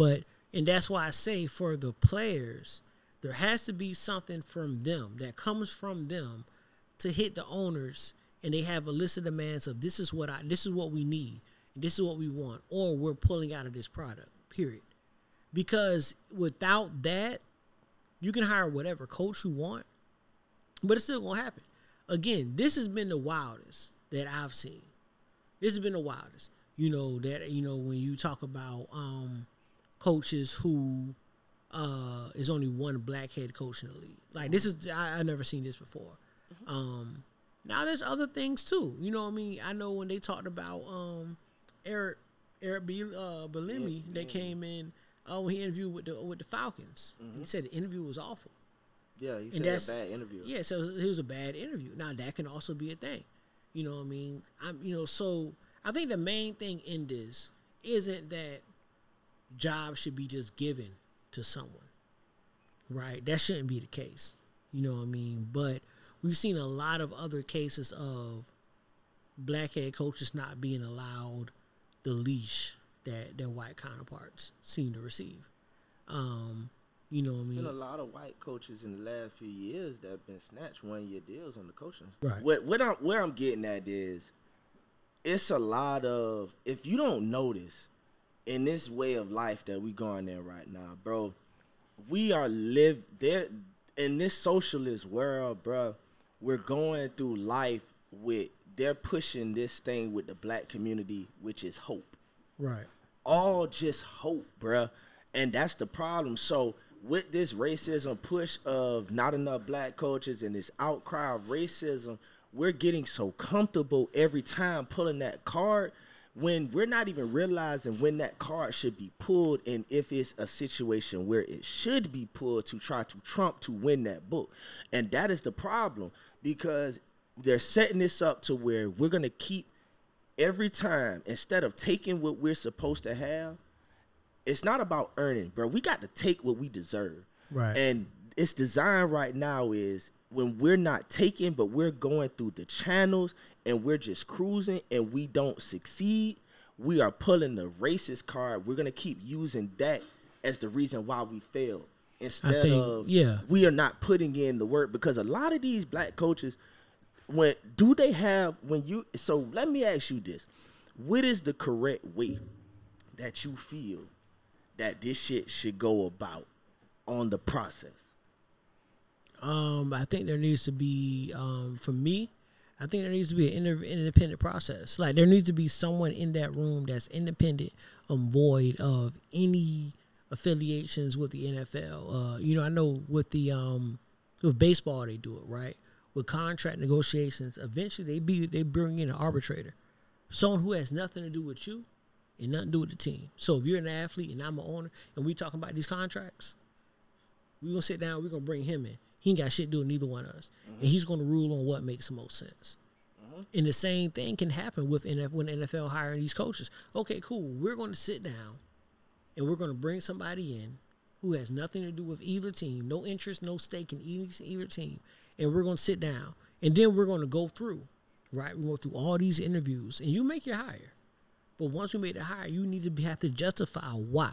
Why do you feel like why do you feel like this person? Now I know it's not going to happen because the commissioner ultimately answers to the owners. He works for them. But to me, when you ask what should happen, what could happen, you know what I mean? To me, that's that would be. And if I just had to do something, sans what I talked about with the players saying, "Yo, fuck it, this is what we want." Okay. If it's just something that next year we need something quick, boom, what we gonna do? We need an independent arbitrator. Step, then. What you're saying is a step. I get it, right? So, because the question that I asked, what is the process? Right? So you answered the process, right? Next, when you go through that process, right, what determines the hire? The hire will have to be, again, you get to make your own hire, but what we're doing is now we're throwing this wrench into the process now. So if you can still hire every white coach you want to. Okay. But this independent, now we have this independent arbitrator who comes in and says, yo, listen, I was there too. This is what we found. Based off, they still choose all white. Now you have to answer for it. Okay. Now you have to answer to it. Now, what you do with that, now it becomes a point to where, you know, all you're still hiring these coaches, and there's a scale here or grading system on coaches, right? Okay. That's what the question was. Yeah. So you're not me if you're constantly hiring these coaches that aren't, you know, black coaches, and they constantly fall below this grading scale, but you constantly have minority coaches who are exceeding above the scale, right?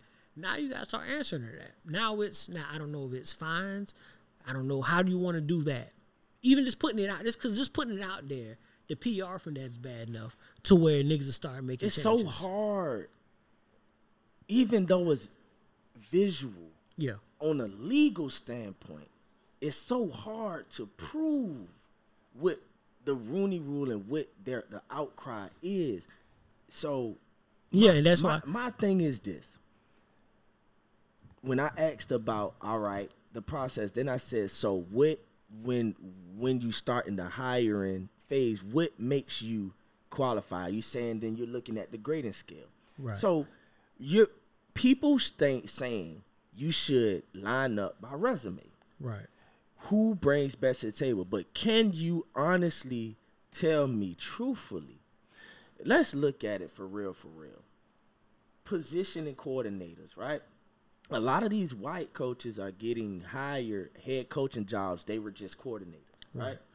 But can you honestly and truly say within your heart of hearts that in the black coordinators and assistants that they are being taught the X's and O's like the white coordinators are? Because if you give a black coach, linebacker coach, running back coach, all he's doing is telling you how to hit the hole, how to bust in the hole. Right. But does he know the X's and O's? And the reason that they're getting hired is because the white coaches know the X's and O's. They're not the black assistants are not being pulled in the wheel like they're supposed to when it comes to being taught. And that's the issue. And that's the thing. I don't know if that's true though. Like, because I can't roll with the white coaches know the X's and O's and the black coaches don't. Because I'm looking at the best offense in the NFL the last 3 years have been from the Chiefs with the black coordinator. I watched the best offense last year in the Tampa Bay Bucks with the black coach. I watched some of the best defenses come from black defensive coordinators. You know, from that Patriots defense, Romeo Cornell. So I wouldn't say that's necessarily the last few white coaches that I've gotten have been position coaches. They have not. So the outcry is that they have not had any coordinator experiences. A lot of these white coaches that's been getting a job, they've been position coaches. Right. You know what I'm saying? So they've been position. Yeah, but I wouldn't use that as the black coach has a lack of knowledge. I don't think that's what it is. But I think that, again, a lot of it is, you know, these are jobs. These are jobs. You have to listen. So that's why I'm asking you. Are y'all really listening to what the outcry is, and are we analyzing what the problem is though? That's what I'm saying. Because the problem is very simple. And again, like I said, you know, guys like Whitlock take it and they say all this extra shit. But let's again answer me the one question: why are you interviewing coaches when you already have a coach hired, black or white? Because that's what the rules say. They're going to have to prove that they sent him an offer letter. And if they were dumb enough to do that, if we see that, that is your outcry. And that is the way that this goes crashing down. That is the only way this is signed, sealed, and delivered. Right. Which you just said. Right. If that is not, it's hard to prove that in court only based bias by feelings. But if they did not offer him, that's why I said the Rooney Rule has to be excluded, because they're going to find ways around it on a legal standpoint to have to still go through the channels. But here's the thing. We can't not say anything because we are saying, well, they're going to find a way around it. Well, we still got to give them something to find a way around. No, we don't. We need to just get our fucking own. We have to get our own because we're choosing. But here's the thing, and that's where the issue is, because I said that. But then, circles back to where, these white people, they got this and they got, fuck. Well, it's either we need to get our own or we need to sit and wait and figure this out. Like, it's either one or the other. That's the only two options. But those aren't real options. There's obviously a flaw in this system. It always is. Exactly. And this isn't a system where again, if the league is 70% black, 70% of these players are black, there's no way that you can tell me there wouldn't be more minority coaches. Now, again, there's a CBA, there's a Players Association precedent. Those are the guys, those are the people who have to really push for these things that I'm saying. So again, arbitrators that are there in these interviews that are putting this shit out there. You know what I mean? Because again, if they want to go hire these white coaches, that's fine. That's fine. Now, if you turns around and they come out and they keep saying, yo, look, they keep hiring these motherfuckers, hey, it's right here. Eventually, just the press alone, the bad press alone starts holding value, because guess what happens when you get the organization that hires the black coaches? Guess where, when guys are free agents, guess where they start coming to play? Like, all of that matters.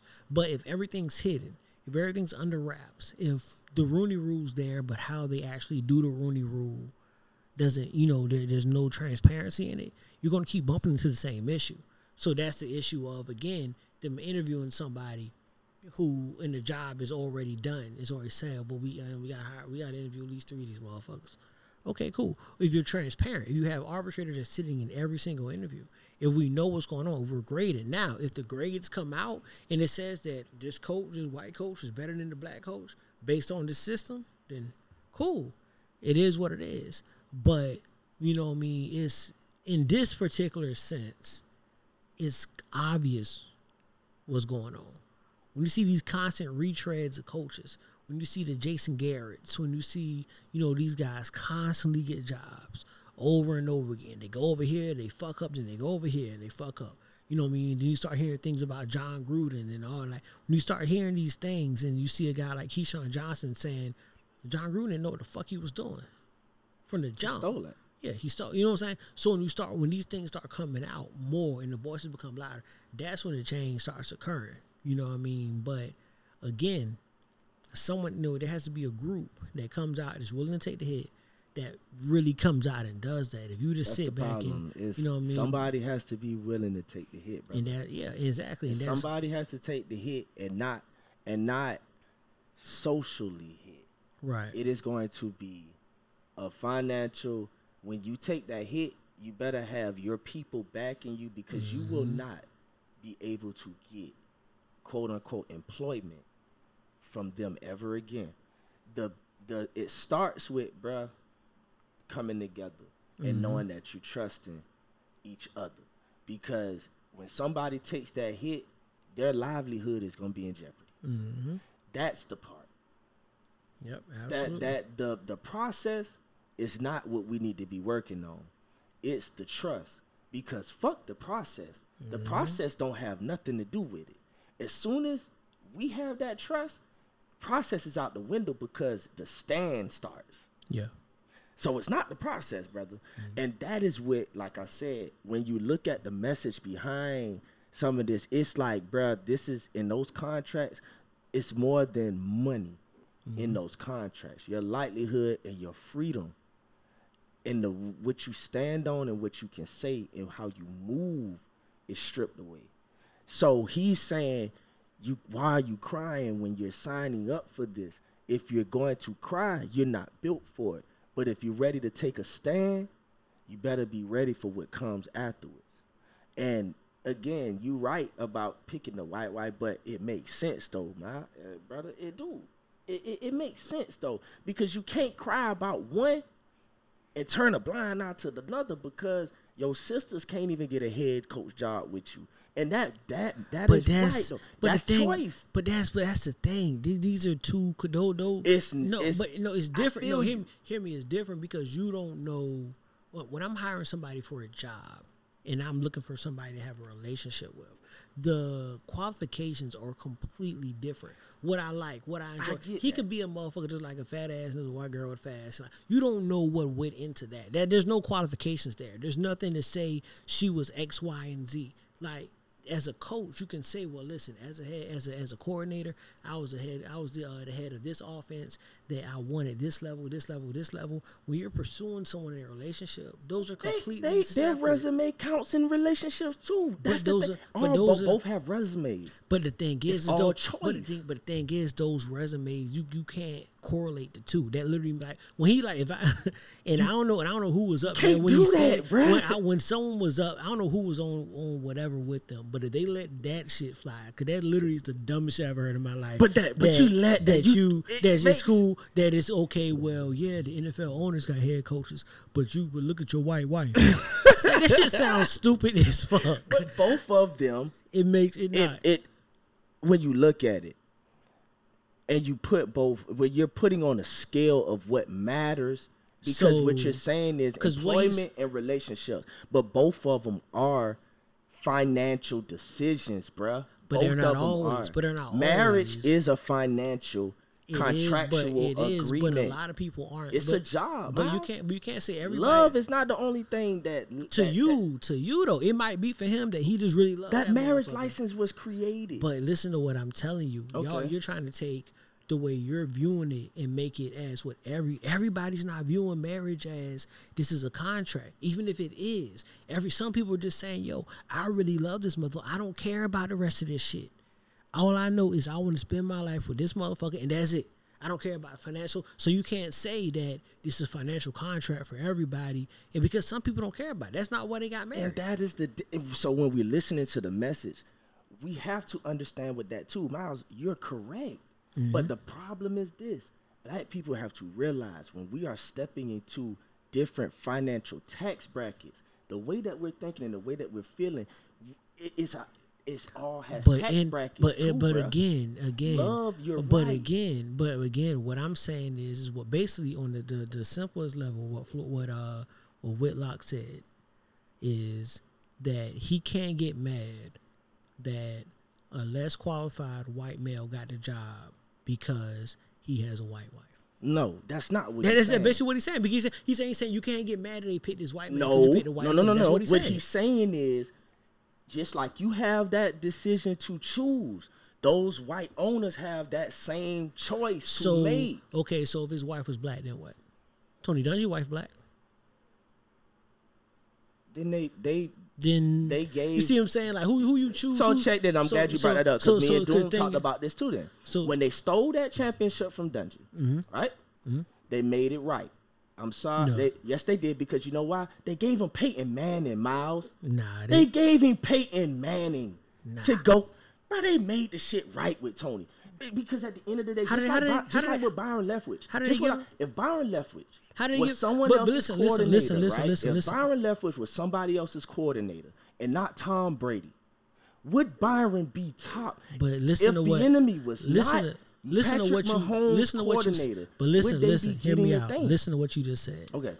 You told me that a head coach who got a team ready to win the Super Bowl, right? You said, listen, this is how we're going to make it right. We're going to give you Peyton Manning. They didn't give him Peyton Manning. Peyton Manning got him. Peyton Manning didn't win shit, but listen, hear me out. Peyton Manning, but see, that's the mindset that motherfuckers get caught up in. Oh, listen, we're going to give you. No. You stole that. He built that shit. This is what we did. This is what we did. We took a team. You took a team that wasn't shit. You built them to a Super Bowl. You started over, and you built another team to the Super Bowl, and that's it. It ain't no we got you Peyton Manning. Because Peyton Manning didn't win a damn thing before he got with Tony Dungy. Nothing. He never won shit. So they didn't make it right. He just got back and did the shit again that he did in Tampa. They didn't do anything for Tony Dungy. Tony Dungy, just like Mark Jackson. Those guys were very spiritual, God-fearing, building character men. Right. Those white owners, white America, did not like that. That is and what they do is, for a rebuilding process, they're going to let the black coaches take the hit and have all that pressure on their backs. And as soon as it looks like you're about to go over the hump, they fire them and claim that it needs to be a new voice in the room because there's one more thing that is missing to take them over the hump. But even then, with Mark Jackson, the actual players said that. Because here's the thing though. Draymond sat down in an interview and talked about how much him and Steve Kerr got into it. Mm-hmm. But he also spoke to how he agreed with saying, yo, we wouldn't be who we are without what Steve Kerr did. He said Mark could only get us to a certain point. Mark did a lot of other dumb shit too. Mark also was holding fucking church services in the damn practice facility and didn't say shit. He didn't tell them shit. He also went and spoke out about gay. Yeah, exactly. He also went and spoke out about gay folks knowing that your damn owner's gay. Like, you did stupid shit. Like, that's dumb shit. Like, there's nothing you gonna tell me that's gonna say, like, no, but you because again, you can't get away with that anywhere.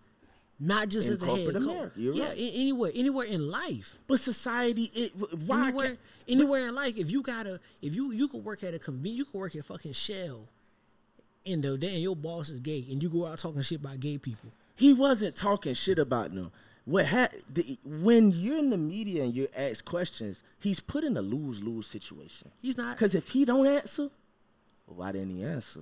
Leave it right there. But so again, even with that, it's a lose-lose because they're going. That is buzz too. That's buzz too. It's not. It's buzz, but the thing is, all you have to say is, "I'm not answering that question." People I'm not here take to talk flag about that. for silence too, so it don't matter. But it's cool. But the flag for silence, as opposed to the flag for saying the wrong thing, are two completely different levels. But the thing that he said was not dissing them. It was just his views and his point. It doesn't matter. Leave it there. Leave it there. I'm not talking about that. Leave it there. That's all you had to say. You're right. I ain't talking about it. I would do the same thing. Yeah, and that's it. Because right. again, if you're playing, so again, he did dumb shit. You don't have to say shit. You ain't got to say shit. You ain't got to. You know this is just being smart. But it's not understanding. And it's the fear of, if you don't, I can lose, and then you still lose doing it a different way. If Mark Jackson's a smart enough man to know the best thing to say. He's smart now. He was smart then. No, he's smarter now. Oh, you're always smarter. You're always smarter. You know now. Hindsight's always 20/20. But it's looking at it. If you ask me a question, there are certain things I won't say.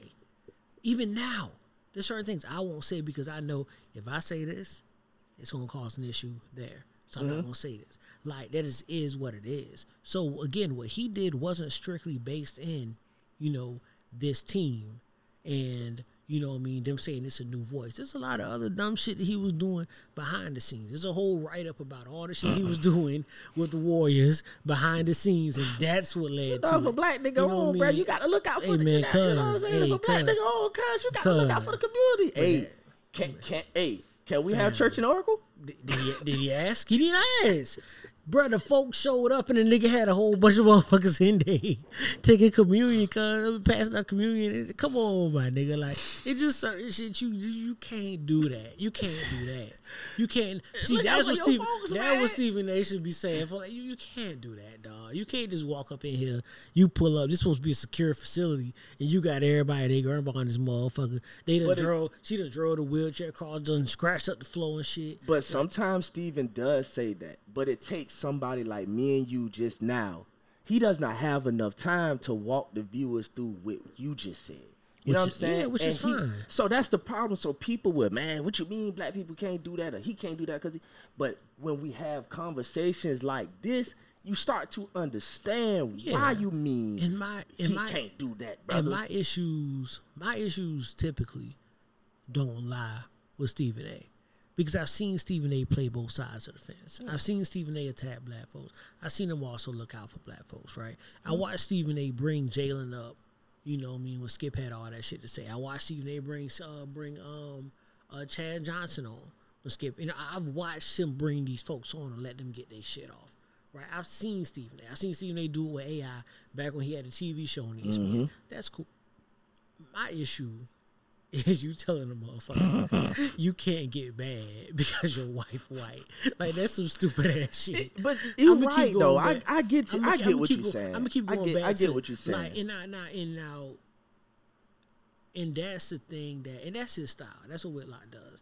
He says shit. He says shit to just stir shit up. That'll get a little chuckle. It's a little laugh. Like, well, yeah, I'm just a transparent person. I don't believe. I believe it's some shit that you just sit and say. Because, you know what I'm saying? Yeah. Because it stirs up the wrong energy. Right. Because some people just can't look into the message because of what you say can just turn people off. Right. Like I said, it's all about just saying there is a choice. It's not about the nigga didn't get a job because he got a white wife. He chose a white black wife over black wife. It's saying that it's bigger than that. They have a decision, a choice, just like you. Because the thing is why is your wife even there? You know what I'm saying? Like, why even bringing that shit up? Like, my wife has nothing to do with this fucking job. My white wife ain't got shit to do with this fucking job. Yes. Nothing. Yes. Like, nothing. You know what I mean? Right. Like, there's not a point he can make in using. You know what I'm saying? Like, honestly, but people got caught up in that, and they missed the rest of it. And that's what his aim was. Exactly. It's because Whitlock was doing that for years. He did that, and none of the focus went away. It stayed there. Exactly. And you're right. I get it. So so that's the only thing. Like, that shit was just goofy. He could have held that. I got you, brother. I don't disagree with you. Yeah. I don't disagree with you. I got you. Nigga, you know what he need? He need his ass beat. I whip his ass by that shit. I ain't gonna hold Bro, blind for it. That's a big motherfucker. Yeah, he got beat his ass. That's a big. I pull up on Whitlock and beat his ass. I take the charge. I'm gonna beat his ass. You can get him job. Bro, he got. They said it was issues of him jacking players, grown ass men up in the locker room. You know, one thing that I want to get to before we get out of here that I didn't get to talk to you about. So Urban Meyer, right? Kicking the kid. But dog, hear me out. They said Urban was really like that, like with everybody. He was fucking with niggas, right? You play ball, I play ball. Like, bro, how real of a nigga does Urban have to be that he just walking around fucking with people and niggas ain't really saying shit? Like, niggas just taking it. Like, Urban got to be a real ass nigga, bro. He kicked the player. Like, kick this nigga. Told nigga said make your fucking kicks and kick that nigga. Kick him. And nigga said, don't kick me again. He said, I'm the fucking head coach. I do the fuck I want. That's privilege, dog. But the wild shit is think about the Florida team he had. He got to be a real one to be able to hold all them down. Hernandez. Because think about it. As wild as them niggas was, they had to have some level of discipline on the field to win the national championship. Yeah. As wild as them niggas was. So them niggas had to listen to somebody. So think about how hard, like really how cold motherfucking Urban Meyer had to be. But like you said, though, it's different from when you're coaching kids and they want to get to that point, and they want to get to that point when men that's already there paying mortgages. So there's a difference too. That level of discipline is, I'm almost out of here. I just need to hit the finish line, and I'm good. Yes, sir. That's just what it was. You know what I'm saying? But yeah, I don't see him as real. I just feel like he thought he can bring that shit to the NFL football field, and it don't work like that. Shit, he did. Employment. He did. Well, the nigga, I mean, he was just losing. Yeah, he was just losing. Honestly, he was winning what to get fucked. I don't think if he was winning, we would have heard about it. That's what I'm saying. That's a everyday. That's a normal day at the job. You seen Bruce Arians go slap man over the head? You know all that shit. Yo, you winning? Get that nigga a stiff one, boy. And he didn't even buck at him. He was just like, "Well, damn, you right." Yeah, exactly. You know why? Nigga winning. It's different. The wins make that shit different. You right. All right, man. So shit, we done held these motherfuckers 2 hours. Better get you back, man, and do the shit again. Yeah, no doubt. I'm always, man. You know me, man. I'm always here, man, for you. You know that, man. I like to come to other people's platform, man, because it shows that there's just always availability. You know what I'm saying?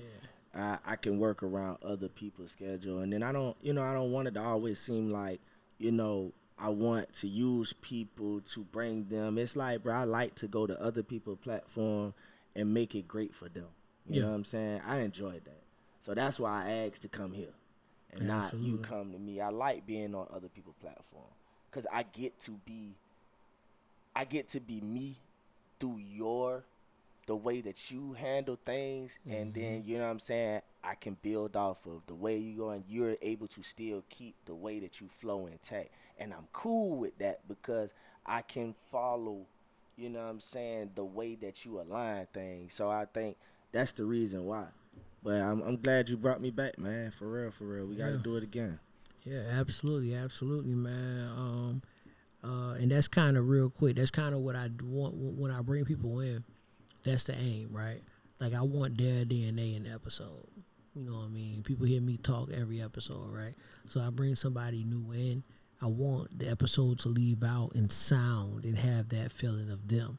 And that's how you kind of provide that new experience every episode, man. So, yeah, man. So with that, man, this was episode 51, man, the Untitled Podcast.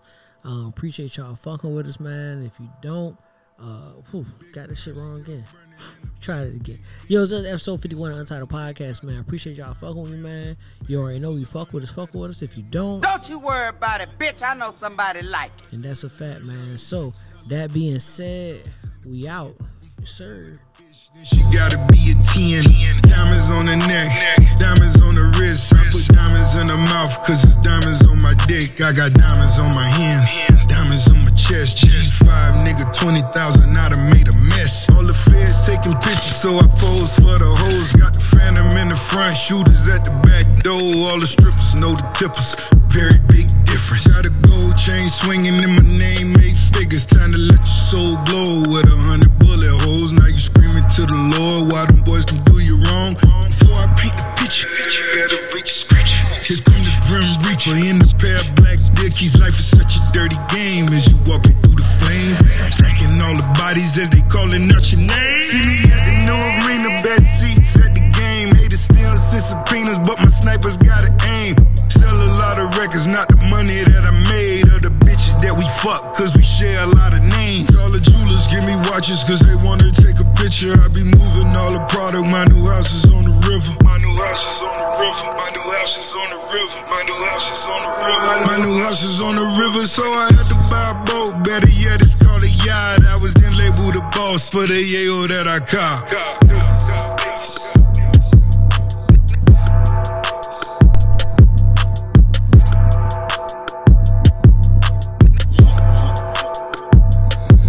And I was raised to be a killer, but I grew to be a hustler. Beg your pardon, say you're sorry. I don't argue with the customer.